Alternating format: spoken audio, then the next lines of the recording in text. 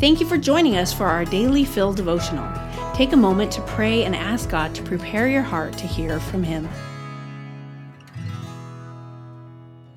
Hi, this is Francie, and I have the privilege of reading the Daily Fill devotional. Follow me. We follow a lot of things these days.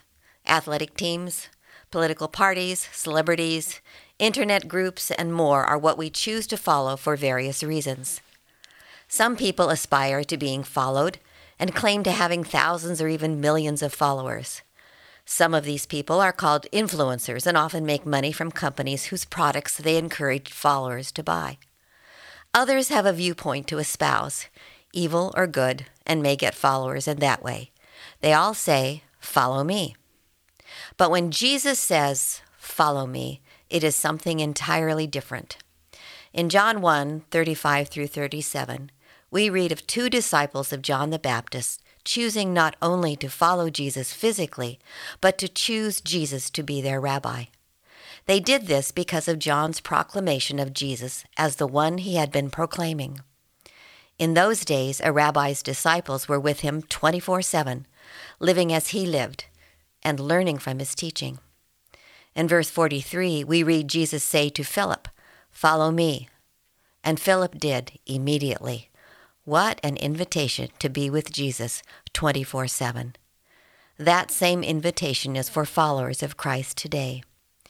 Being a follower of Christ begins when we trust what he did on that cross, but is only the beginning as we grow in trusting in the living Christ in us, minute by minute, day by day, forever.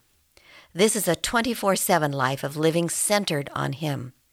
John Ortberg says in his book, Eternity is Now in Session, quote, "To trust Jesus in the Gospels simply means to think he is right about everything," unquote. Now that is a life-changing perspective. What does this look like? As followers, disciples, we love him and love others. We forgive as we have been forgiven. We are radically truthful. We are generous. We seek to do what Jesus says. We begin each day centered on him, and so much more. But this is not onerous. It is freeing and joyful because he is doing it in us, partnering with our choice to follow him. In John 10:10, Jesus says, "I am come that they may have life and have it to the full." If you want that life, then choose to say yes when Jesus says, "Follow me." You might pray this. Ask God to show you how you have followed him. Ask God to show you where he wants you to grow in living 24/7 with him. Pray that you might have joy in the process of growing and thank him. Thanks for listening. Have a blessed day. Daily Fill Devotionals is a ministry of Emmanuel Faith Community Church.